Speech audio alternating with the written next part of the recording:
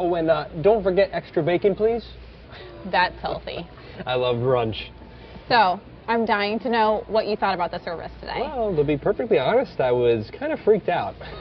Oh, really? How?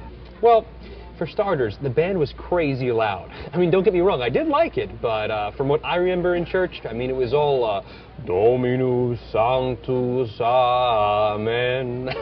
That was a rock show. It's called worship. Well, the last time I was at Mass was 15 years ago, and I don't remember anything like that. That's because it's not Mass. It's a worship service. And what? That's the other point. I mean, where was the thing? What thing? Well, not the Mass, the Eucharist. Oh, communion, you mean? Oh, We yeah. don't do that every week. Remember I told you? Isn't that the whole point? I mean, you get the wafer and your sins are magically sprinkled away. Right. Well, I've just learned to talk to God about that myself, I guess. So he talks to you. Well, yeah. What's he say? It's not like I hear voices. I read the Bible on my own now, and it's helped me to learn about God's heart and his mind, and it sounds kind of weird, I know, but it's just helped me in life. Well, how so? Well, it definitely helped with my parents' divorce. I was so mad at my dad after that happened, but reading the Bible really taught me about forgiving him. That's cool. Yeah, you know, I've learned how to have patience and deal with people like you. How about that? Listen, you know, Dan, I'm not trying to sell you on anything. I don't want you to think that. I just know that for myself, it's really helped me a lot. Like, when I pray in the morning. Oh, you go to church in the morning, too? No, not at church. Just when I wake up before work, sometimes I pray. What do you pray about? All sorts of stuff. Well, does God actually give you what you want? No, not always. It definitely does change my perspective on things, though. When you just feel forgiven and you know that God accepts you as you are and loves you for that, I don't know how to explain it, but it just changes you. It can't be that easy, though. I mean, yeah, how do you know if you're good enough? Good enough for what? Well, for God to like you or forgive you or save you or whatever you call it. I don't have to do anything. You don't do anything to get saved. It's just about trusting Jesus with my heart. Oh, but I remember you had to do something. I mean, there were like 7 things you had to do. You had to get baptized, you had to go to Mass, you had to go to confession. I forget the rest. I know. But... I grew up Catholic. Well, even then, though, it wasn't enough. I mean, even then you can go to purgatory. Right, but, you know, that's the difference. I know that I'm going to heaven. Well, Mags, you always were the confident one. It's not because I'm good enough now or anything. Well, Mags, you do have to give yourself credit. You don't eat bacon. It's not about anything that I've done. It's about what Christ did for me. Well, do me a favor. Please pray for my bacon when it gets here. It's sinfully delicious. Well, if salvation comes from avoiding bacon, I am definitely condemned. Hey, I want to welcome you to Catholic Questions. I'm Tim. I'm one of the pastors here, and I'm not sure how you would answer that question. You know, how do you know for sure you're going to heaven? But let me get at it by telling you something that happened to my wife, Colleen, and I when we were on vacation a couple of years ago. A friend had loaned us his timeshare completely free. We appreciated it.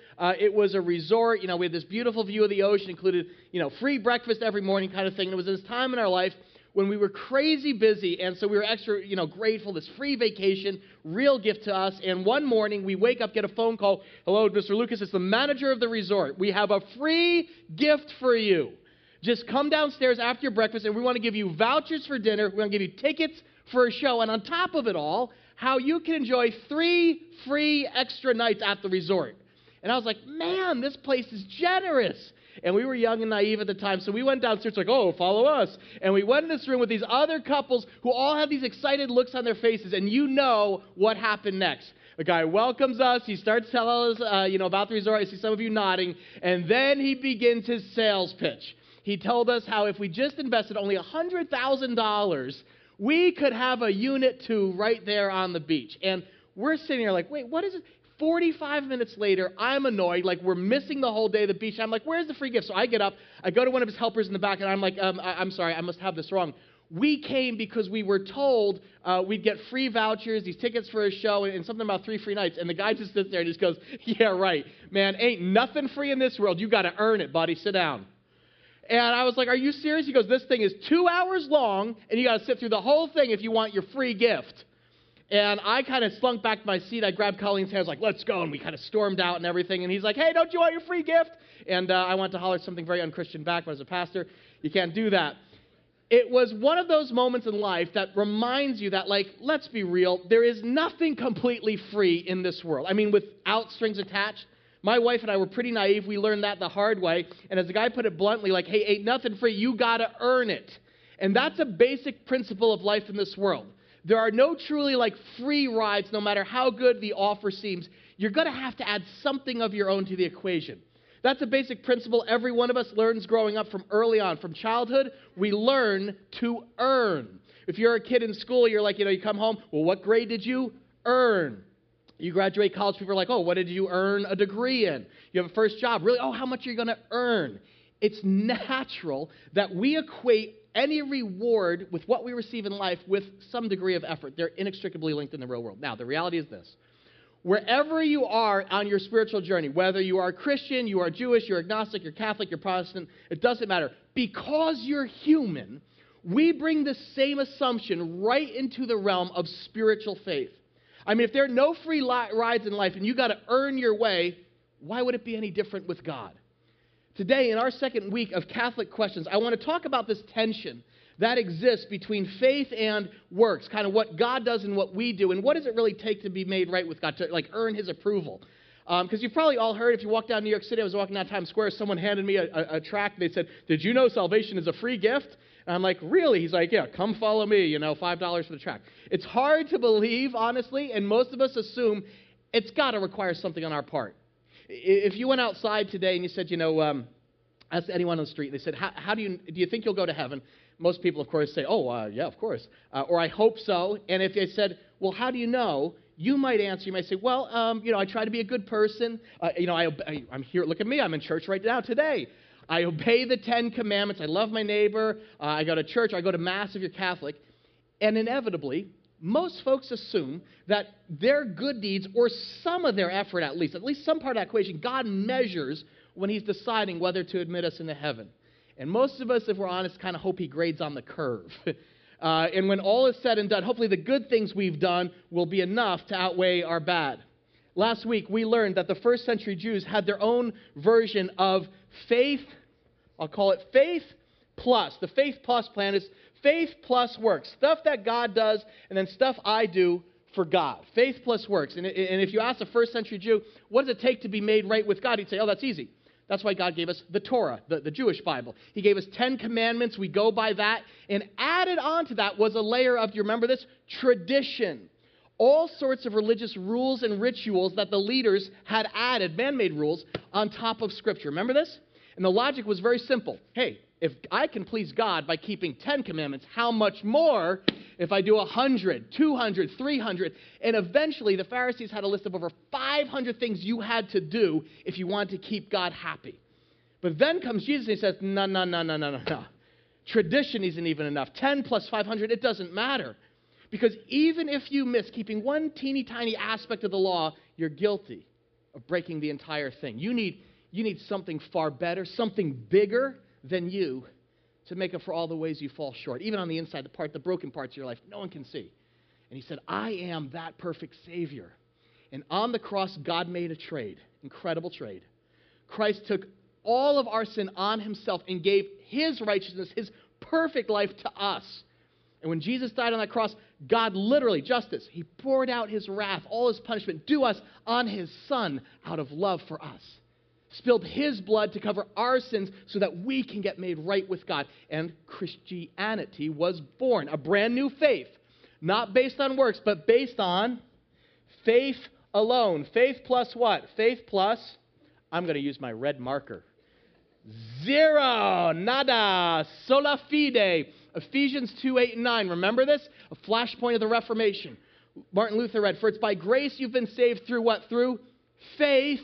And this isn't from yourself. It's the gift of God, not by works. It's not about what you do, because you'll get proud. No one can boast about this. Faith is a free gift. It's the only thing in the world without strings. You can't earn it by doing good stuff. You can only receive a gift. And this was this paradigm shift for people. They're like, is this really true? Could it be We're saved by faith alone. What we humbly believe in our heart, not what we proudly do with our hands and moral effort. What great news. And that's when it was starting to be called the gospel or good news, because people who were burned out on man-made religion, they were like, breathe the air. This is liberating. Protestants called this startling truth sola fide. We are saved by faith alone. However, as the Christian faith grew over the centuries, the Roman Catholic Church, as we talked about, began adding their own traditions, as we saw last week. Because honestly, you're like, you look at this and you're like, can this really be this easy? I mean, it seems like a very, very simplistic equation. Faith plus nothing. I mean, there are other parts of the Bible that seem to almost contradict it, right? Like if you read the Epistle of James, it says, faith without deeds is dead. What about that? And Protestants were like, no, it's by faith alone, Ephesians 2. And Catholics were kind of like, yeah, but you got to read the rest of the verse. Because Ephesians 2:10 says this, we're God's workmanship created in Christ Jesus to do what? Good works, which God prepared in advance for us to do. Clearly, good works are some part of this equation. I mean, yes, you receive the gift, but you got to respond and do something about it. And that's kind of the church I grew up in. As I told you, I grew up Protestant. I married a Catholic girl who had become at that time a born-again Christian. And even just visiting Catholic church this past week was just amazing. It took me right back to my Protestant church. It was pretty much all about keeping your nose clean, hopefully keeping your sin in a little box over here so no one saw your brokenness and you could, wear your tie to church and look good. And I got it all together. Yippity-doo-dah. And that's how I grew up. It's not a Protestant Catholic thing. But over the centuries, the Catholic Church said, you know what these works are really all about? And they came up with a list of 7 things called sacraments, 7 sacred practices that every Christian should do to contribute, at least confirm that they're saved. Who's heard of the sacraments? You've heard of that? Dan tried to list those in our opening video. Those 7 sacraments, they're basically, you get the word sacrament from sacred moment or a sacred practice. These are points to what Catholics must do in order to be saved. And the first one, you may have been to an infant baptism, for instance. That is the first sacrament received. It cleanses all sin. It makes an infant a member of the Roman Catholic Church. If you've been to an infant baptism, a Catholic tradition is to name the child after one of the saints. It's followed by confirmation. That's the second sacrament. My wife was confirmed when she was 12 years old. And confirmation grants, it's kind of thought to give special strength from the Holy Spirit. You'll be able to resist sin, and you're going to be able to defend the Catholic faith. The third sacrament of initiation or getting into the church is the one most people are familiar with. It's called the Eucharist or the Mass, what we know as communion. And that's central to really what it means to be Catholic. Faithful Catholics are encouraged to receive Holy Communion on a daily basis. It's this ritual reenactment of the Lord's Supper, the Last Supper, in which under the authority of the priest, that bread and wine is transformed into the body and the blood of Christ. And this is the centerpiece sacrament of the Catholic faith. Colleen made her first Holy Communion at the age of 7. And what I want to do tonight is just to bring a little balance here and want to be fair and represent this accurately. I wanted you to hear from a Catholic priest. And so you're going to be hearing from Father John Ricardo. He is actually from St. Anastasia Roman Catholic Church. It's just north of Detroit. It's phenomenal. He did a fascinating interview with a Protestant pastor from a nearby evangelical church. And I think he just brings some great nuance and humanity to our understanding of what Catholics truly believe. Here's what he said about the Eucharist and the sacraments. For us, as we're thinking about, as Catholics, when I'm thinking about the Mass is, we would say, fundamentally a revelation of love. So it's this pendulum swinging back and forth between God and us. God speaks, we hear, and we respond. But love, and you're a married man, isn't content with giving information. I don't want to just tell you that I love you. When a man and woman love each other, when 2 people love each other, they give each other things. I send you notes, I write you a card, send you flowers, bought you candy on Valentine's Day. And a husband and a wife give themselves to each other in the act of marriage, whereby 2 become one flesh. In the Catholic Church, the mystics and the saints for centuries, almost from the beginning, have seen that that's the best image to help you understand what's going on in the Eucharist. That God loves us so much, He doesn't just tell that to me. He's not content to give me information. He wants to give me Himself tangibly under this sacramental sign. So this, again, the sacraments are His work, not mine, whereby He So you're not draws... taking credit for those. There's no credit to be taken for the sacraments. No, the sacraments, They're grace. Sacraments are pure grace. They all flow from the efficacy of the cross. We would say they have the power of Christ's death and resurrection in them. Because the question becomes, how do you and I get access to the cross? How does one actually get into contact with Christ's event on the cross? And the Catholic Church would say there's two ways: faith and the sacraments.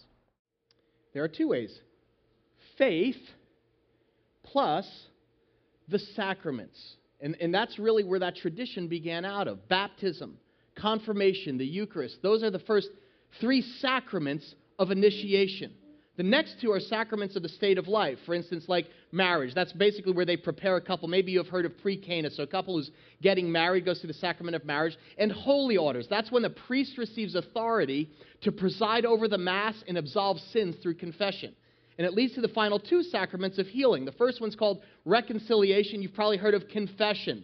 Catholics are required to confess their sins to a priest who is given who is given the authority by God to grant absolution or forgiveness. Now, depending on your sin, that priest may require you to say, 3 Our Fathers and 4 Hail Marys, or do a good work to make up for your sin.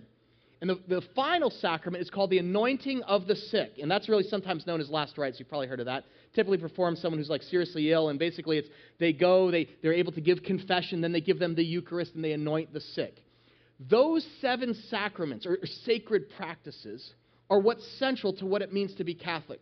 And it's really what's required to stay in God's good graces. And you see the tension here? You see the tension? I mean, Protestants and Catholics both affirm that faith comes first.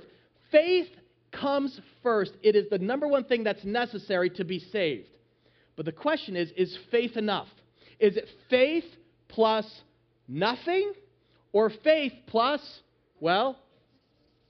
7 things at least to stay in God's good graces and make sure that you are caught in a state of grace when you die or you depart this world? Which is it? Faith plus 7 or faith plus 0? You have to admit, whatever background you're from, the traditions, they honestly seem a little bit more realistic in light of the fact that nothing is free in this world. You've got to at least contribute something. Then everyone would go haywire. If you didn't have to keep the rules, then what would keep the world together? Faith alone? It can't be that easy. It's scandalous. Is it a combo of what God does and what we do, or what God does alone? For the answer to this, I don't want to give you my interpretation. Again, I'll turn to our text because we are a Protestant church. That's the Word of God. It's the Holy Scriptures. I'm going to ask you to turn to the book of Galatians, chapter 1, where the Apostle Paul hit this controversy head on in an amazing way. At this moment, you got to know this, Christianity was a fledgling movement. And Paul, he was once a Pharisee, so he was all about traditions. He kept the law in every respect, and he had become a follower of Jesus. This idea that, my gosh, for all my sin, I've been struck down, and Christ has taken my sin and I have new life. He went to share this gospel with the Gentiles, or the non-Jews in Galatia. It was a Roman province. And here's what he found. He found something that deeply disturbed him. Read with me Galatians 1. If you look at verse 6, he says this: I'm astonished that you are so quickly deserting the one who called you by the grace of Christ and are turning to a what? A different gospel, which is really no gospel at all. Let me just stop right there for a minute. Paul's basically I came back to you guys, and you're believing a different gospel. Some people are preaching, they're teaching that to be saved, the Galatians had to abide by certain Jewish laws and customs. They had to have faith, but they also had to do a number of other things. The first thing, the most important thing being, they needed to be circumcised. That was a Jewish tradition that dated back to the time of Moses, where they actually cut the foreskin of the penis off of the male. And as you might imagine, the Galatian men are like, this is not good news. You may call it the gospel, but that don't sound like good news to me. In order to be saved, I got to do what? That was the tradition. And the teachers, they were actually called Judaizers, because they wanted to turn the non-Jews into Jews. And they were saying, faith is not enough. You have to have more than just faith in Christ. You got to do some rituals, which calls Paul howled in protest. He's like, wait a minute. That's a different gospel. Verse 7. Evidently, some people are throwing you into confusion and are trying to pervert the gospel of Christ. He was deeply concerned. He's like, we can't let anything get in the way of this. It is unlike any other world religion. The simple truth of the gospel, the good news, Jews, Gentiles, people who have no background in God, that faith in Christ alone is what saves you. Even Peter, the Apostle Peter, who was by tradition the first pope, had lost his way. If you flip the page over, go ahead, look at chapter 2, and you'll see in verse 11, Paul talks about, I opposed Peter to his face. This was like the first church showdown ever. I love it. Because Peter was taking the side of the Judaizers. He's like, yeah, I think we should actually do all these other things. And Paul was like, that's hypocritical. If you say salvation comes from faith plus, eating certain things, obeying the Old Testament law, that's like saying the sacrifice of Jesus on the cross wasn't enough to save you. They were literally sparring on the same points Catholics and Protestants diverge on today. Is faith through Christ alone? Or does it come through Christ plus sacred practices or sacraments? Now, before you shake your head and you go, oh, crazy Galatians, what are they doing? The crazy Catholics, where do they get this stuff from? Just we need to acknowledge, it's not about your denomination. This is a natural human tendency. As I said at the beginning, it is hard for us to imagine anything in life is truly free, no strings attached. And salvation in the, eternal life in heaven certainly seems like it can't be that easy. I mean, think about this. If somebody literally died for you, I don't even mean a spiritual way, just physical earth. Someone literally gave up their life so that you could live. Wouldn't you be inclined to do everything you could to pay them back? Who's seen the movie Saving Private Ryan? Anyone see that? You remember the final scene, World War II epic, amazing movie. It's very moving. Tom Hanks literally gives his whole life up to rescue one man, Private Ryan, who's played by the beautiful Matt Damon. And let's have a moment, women go, at the very end, an entire platoon is sacrificed. Also, Private Ryan can live. And just before he dies, do you remember what Tom Hanks tells Private Ryan? 2 words. 2 words that I think a lot of Christians believe when it comes to salvation. Angels on our shoulders.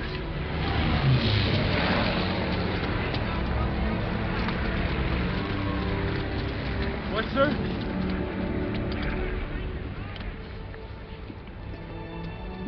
James. Earn this.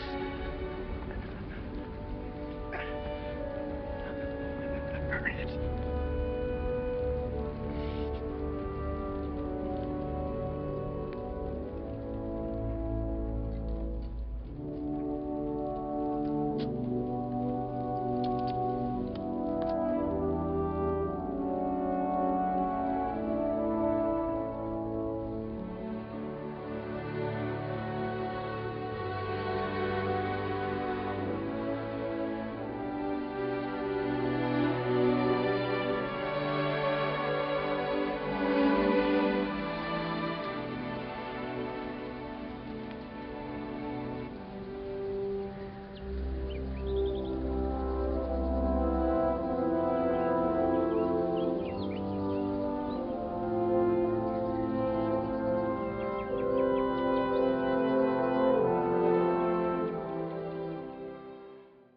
Earn this. I love that final image. He's standing before a cross, looking at it, wondering, have I done enough? Have I been good enough? Have I earned this? Now, that's natural. In fact, it's a very poignant scene. His wife comes up in the movie, and he turns to her and he says, tell me I've been a good man, as he looks at the cross. And in fact, that's how a lot of people feel when they come to church. They say, I hope I've been good enough. How good is good enough? And that impulse that we have inside, that this sacrifice is too great, I have to do something to earn this sacrifice. That's at the heart of this faith plus controversy here in Galatians. For the Jews, it was faith plus circumcision. For Catholics, it's faith plus the 7 sacraments. Christ, your Savior, died, but you better pay him back. You better earn it. You better live in such a good way that it pleases God perfectly. It may be natural to want to pay back that debt, but the problem is it's too much for any human to bear. And it stirs up all this guilt. This weight leaves us just wondering, how good is good enough? I don't even know if I'm good enough to be here. Have I earned this thing? And it's impossible. See, the futility of our efforts to earn our salvation in a real way, it actually diminishes the cost of the real sacrifice. Paul writes this in verse 16. Look at what it says here. We know, he says, that a man is not justified by observing the law, but by what? By faith in Jesus Christ. So too we have put our what? Faith in Christ Jesus, that we may be justified by faith. He's repeating something here. Get your attention. In Christ, and not by observing the law, because by observing the law, no one will be justified. Justified, by the way, fancy legal term. You see the word justice, and it just simply means you paid your debt. Justice was performed. In other words, you made things right with God. And you see this. Here's how a man is justified. How has he made right with God? And 3 times, Paul gives the answer. By faith in Jesus Christ. We have put our faith in Christ Jesus. By faith in Christ. 3 times he asks, how do you get made right? And 3 times he says, by faith. Not by observing the law. You can't pay it back. Stop your proud attitude. You can't be good enough. You can't live a perfect life. When 12 platoon members give their lives to save yours, you're going to pay that back? That's arrogance. You think what you do is going to earn God's approval? That's the official dogma that right now was declared by the Catholic Church at the Council of Trent. Again, I will quote directly from the Catechism of the Church. It says this: if anybody says that justice received is not increased before God through good works, let him be anathema. You know what anathema means? Cursed. Excommunicated. If you say that this is just about comes out of these are just little add-ons. No, this is critical. Good works they increase the justice. They increase your salvation. And Paul says, no chance. That's a different gospel. That's a gospel of works. And it ends up cheapening what Christ did. It actually denies the enormous cost he paid to meet the demands of God's justice completely and guarantee us life in heaven. It's all his doing. We contribute nothing to the equation. Any good works that we do, so where does that come from? Not guilty efforts to pay for our failures, out of gratitude when we get what Jesus did. I want you to think of it this way.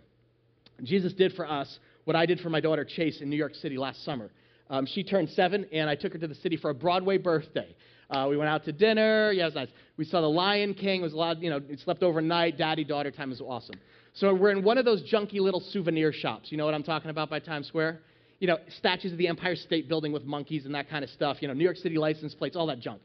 And there was this big sign above the Big Apple snow globes that said, "Do not touch." But my little girl's wanting was stronger than the warning. And she touched. And it fell. And I heard it, and when I looked up, there's my little girl holding a snow globe of Manhattan with water pouring out on the floor. And standing next to her is one unhappy store manager. What have you done? And over both. Do not touch. And it gets real quiet and real tense. It was this very heartwarming New York City moment. Because my daughter had no money, and he had no mercy. And so you know what I did? I did what dads do. I stepped in and I said, how much do we owe you? Now, how was it that I owed anything? Simple. She was my daughter. And since she couldn't pay, I stepped in and did. And the point is this. Since you and I can't pay for our brokenness, our sin, Christ did in full. Because we've broken so much more than crummy little snow globes, haven't we? I mean, we've broken commandments, we've broken promises, we've broken marriages, we have broken lives. In this congregation, we have broken commitments to God and others, to ourselves. It's just, and worst of all, Scripture says we've broken God's heart. And that's why Jesus came. Because he saw our situation. And out of mercy and affection, love, he saw the law shattered and sin spilling all over the floor. He stepped in and he said, I'll pay everything. What did we owe? We owe God a perfect life, perfect obedience to every command. Not just things like baptism. Baptism is an outward sign of this inner belief and commitment. But all the inner commands no one sees. Humility, honesty, integrity, purity in every area. Can you do all those? I can't. No human can, but Christ did. And he did it on the cross. And the question is, do you believe that? Do you have faith in this? I understand this. I get it. You may be a good person. I want to allow that. You may pay your taxes and you kiss your kids and you never miss church. But apart from Christ, you aren't perfect. And the truth is this, the dirty, rotten truth, good people don't go to heaven. And God doesn't grade on a curve. So how do you get to heaven? By faith alone. You look at the cross and what Jesus did, and you believe in your heart that he spilled his precious blood for your sin, and you will be saved. It's that simple. It's that simple. It's that easy. There was nothing easy about it. Listen to me. The cross was heavy, and the blood was real, and the price was enormous. And it would have crushed you or me to carry it ourselves, and Jesus carried it for us. He literally bore the weight of our sin. Every one was pinned to his body on the cross, and he traded his life for ours. On the cross, he took on the wrath, the justice of God, and gave us eternal life. So you can call it simple, you can call it a gift, but don't you dare call it easy. You have to call the cross what it is. You need to call it grace. And you don't insult God by saying, maybe I can pay you back. Maybe I can earn it or add something to it.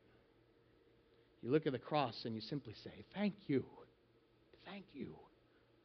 I could never do that myself.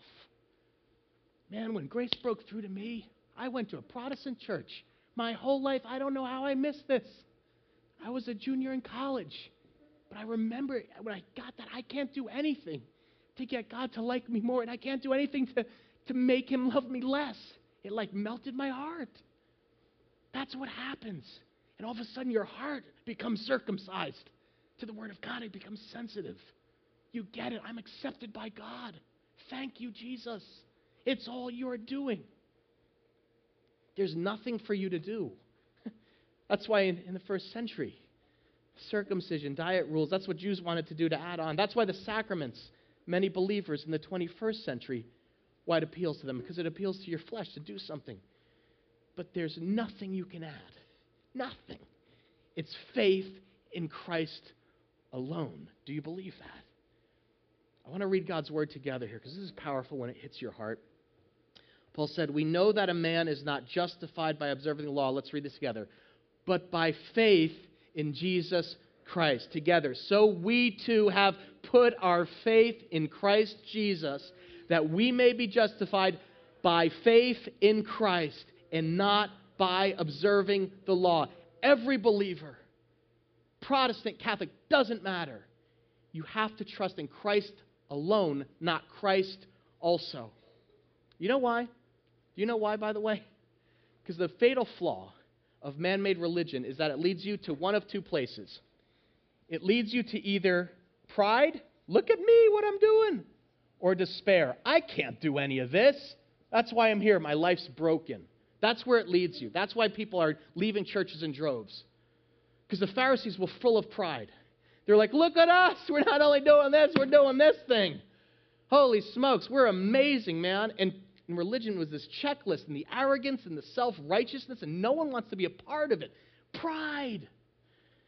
For others, faith plus works, it leads to despair. Because if you're a sinner, if you're honest for a moment, and your life is so broken, you don't need any convincing there, and you say, what must I do to be saved? And you walk into church and they hand you a list of 10 commandments, and you look at the 10 commandments and you're like, yep, broke every one of those, sure enough, thanks.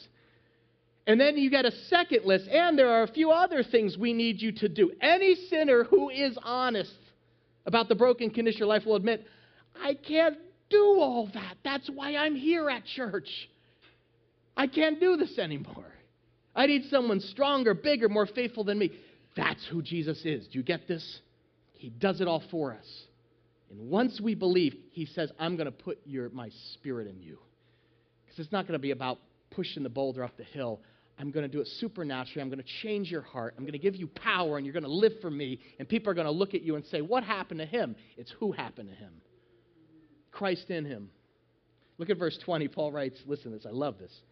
I've been crucified with Christ, and I no longer live but what? But Christ lives in me. The life I live in the body, I live by faith in the Son of God who loved me and gave himself for me. It's all about Jesus. What he did for us, not what we do for him. And if you get that, this is the amazing thing. If you get faith, if you get grace, it works your way, man. It just shattered my religious pride because I was a Pharisee, Protestant Pharisee. You won't be proud and you won't despair when you fall. You know what you will feel? Gratitude. You will actually feel joy. Jesus did everything for me. I have nothing to claim. You actually have humility. And people are like, why is he like that? Why is she like that? Because you stand in front of the cross, as Ryan did, and you said, he did this for me. He gave himself for me. He loved me. Thank you, Jesus. And then guess what happens? This is the irony. The good works start flowing out of your gratitude, not out of your guilt. Imagine that. Wouldn't that be something? To come to church without feeling guilty. To really live like you believe God loves and accepts you completely. And when he looks at you, he doesn't see Chris, he doesn't see Paul, he sees his son Jesus. He's not looking down at you thinking like, oh man, she didn't really quite measure up. Imagine actually wanting to draw close to God because you got no fear. You got no fear that there's any punishment left for falling short. You're not constantly asking, well, I hope I did enough. It's called the assurance of salvation. You don't have a purgatory waiting for you where you have to pay off or be punished for all the stuff you did in this life that never was quite balanced out by the penance that you did. We're going to get into purgatory next week. The question is, what do you believe in here? Not up here. What do you believe in here? Is salvation by faith alone? Have you put your trust in Christ? The good news is this. Many Catholics have. There is a great diversity among Catholics. You need to know this. Not everyone adheres to the Council of Trent or views the sacraments the same way. I have actually been very humbled this week, just overjoyed, talking with a few Catholic brothers and sisters to find that many share a very simple saving faith in Jesus Christ. Grace is not the exclusive domain of the Protestant Church, nor of the Catholic one. Grace comes through Christ alone. And in his interview, Father Ricardo, he was asked exactly what he believed about the relationship between faith and works. And his answer, I think, is stunning, and it's a model for every believer. Listen to this. Just so we're absolutely clear, let me ask you this question, then you answer it however you want. The misconception is you can work your way to heaven. The whole issue of grace through faith in Jesus. Do Catholics believe you can work your way to heaven? No. That was the whole gist of this letter this woman got, who was trying to... Who was coming into the church, and someone's trying to, don't you understand what you're doing? You're going to go into this whole works place that they're going to save themselves. I can't save myself. I'm saved by Jesus' precious blood, period, end of story. But I have to respond to it. So we would both say, without a whole lot of having to hash this out, that we're saved by grace alone. You would also say you're saved by faith alone, I would presume. Yes. And I would tell you, we can say that too, that we're saved by faith alone, so long as we understand what we're talking about by faith. And this is, so faith, in the kind of the secular vernacular, looks like, yeah, I agree that 2 and 2 is 4. So it's just this adhering mentally to a proposition. But that's not faith. You know that. I know that. That's just intellectually assenting to a truth. Faith is clinging to Christ. Yeah, that's faith. Hanging on to him. A response. It's a verb. So it's an action. Yeah. Did that save me? No. I mean, not in the sense of it wasn't my work, it was his work on the cross. So it's his action on the cross which saves me, which I have to respond to. Now, if he doesn't do it, I got nothing to respond to. So I'm saved by his work alone, period. But I have to cooperate with that. I've got to welcome into my life, and I got to do it every day. Just like you and I were talking about with prayer, that it can get rote. I think that's a great perspective. I think that's one of the things that Protestants need to see and understand, that the response, you're not responding to try to earn favor, you're responding out of the goodness of God, right? Absolutely. I love Saving Private Ryan. It's one of my favorite movies. I think it's the ending of it, I think, is this extraordinary scene for Christianity, where this man is standing at the front of a grave, a headstone, which is a cross, who saved his life. He's there in the beaches of Normandy. And he has a flashback. This whole movie is a flashback where he's recalling how his life was saved. And the very last scene before it fades out is the man who saved his life grabbing him and whispering in his ear, "Earn this." and then it fades out, and there he is standing in front of the cross. And it's a great scene. The difference, obviously, is Jesus doesn't say to you and me, earn this. He says, respond to this. You got to accept this. You got to receive this. You got to make your whole life, not an hour once a week or Wednesday night and Sunday morning, your whole life a response to what I've done for you on the cross. Someone else is a fan of Private Ryan. You don't have to earn this, he said, but you do have to respond. That's amazing to hear coming from the lips of a Catholic priest, especially since it's actually in a bit of contradiction with the official, dogma we looked at earlier.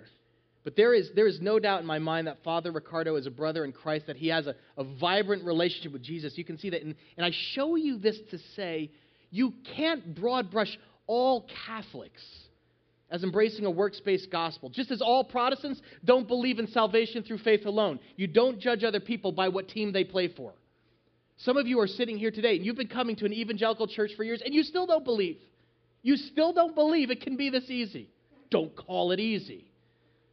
As Protestants, I think we can learn what the Father said, that if you grasp the depths of Christ's sacrifice for you, you're the ones pounding the nails in his hands. And even if the nails hadn't kept him there, his love for you would have kept him on that cross. If you let that melt your heart, you will respond.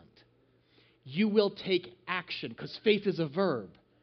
The cross doesn't permit this mere intellectual assent like, yeah, I think I believe that Jesus was the Son of God. That's not it. It's a full heart response. That's why James says, faith without deeds is dead. Because doing good works is the outward evidence of what we really believe in here already. If Christ gave everything to save me, then I give everything to serve him. I hold nothing back. I serve others. You get this, folks? We don't do good works to get saved. We do good works because we are saved. That's a great challenge for all of us. Likewise, I think Catholics can learn something very simple from evangelicals, and that is the power of the gospel without strings, sola fide. Salvation through faith alone. When you have that moment when your heart gets circumcised, it gets cut like mine did when I was a junior in college, I can't do anything. Everything I've been trying and beating myself up, man, does that take the pressure off. And all of a sudden, coming to church is a joy, not a dread. And you begin actually worshiping. You sit there sometimes wondering, like, why are those people in the first few rows raising their hands and going like this? Because they're here out of gratitude. Thank you, not guilt. Every time we're together, we're reminded it's all about Jesus. What he did, not what we've done. And that makes all the difference from now to eternity. Paul sums it all up. If you look at verse 21, this is the final verse. Look at it. He says this, I do not set aside the grace of God. For if righteousness could be gained through the law, Christ died for what? Christ died for nothing. I hope you will leave here today, Catholic or Protestant, wherever you're at, reveling in this good news that in Christ you are fully accepted by God now and forever. That's why it's called amazing grace. And good deeds will flow out of your love and your gratitude for that. Amen? Listen, before we pray, I just want to make this very clear. It really doesn't matter if you're a Catholic or you're Protestant or you're not sure what you believe. You can be saved by Christ today. You can leave today. You walk out today 100% assurance that my sins have been forgiven and I know where I'm going. You're going to heaven. If you've ever wondered how good is good enough, you can leave knowing where you're going. How? Did you miss this? You're missing the chart. Simple faith.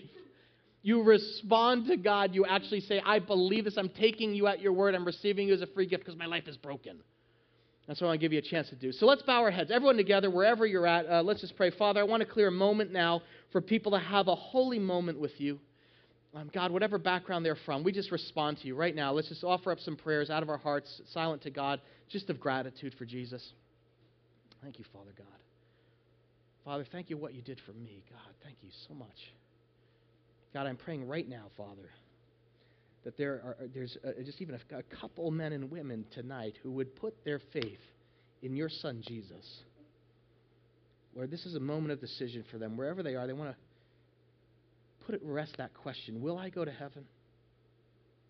If you wanted to keep your head bowed, if you want to pray, a simple prayer of faith, you can pray right now to God along with me. Nothing fancy. Just keep it simple. You can pray these words after me.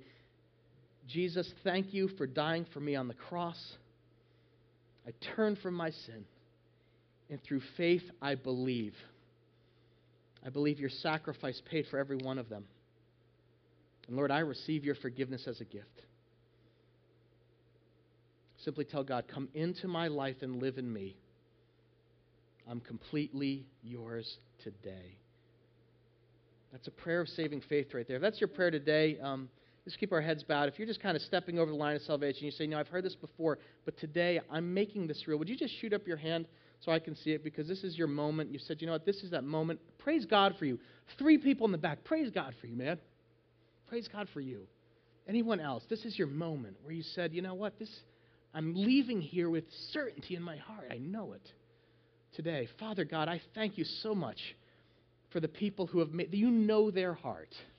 You look into our heart, and with your Holy Spirit, I'd ask that you would confirm them as a son of God, as a daughter of God. We thank you so much for Jesus. He is our reason for living, and now we ask him to be our life. And we ask that in the name of your Son, Jesus. And all God's people said together, amen.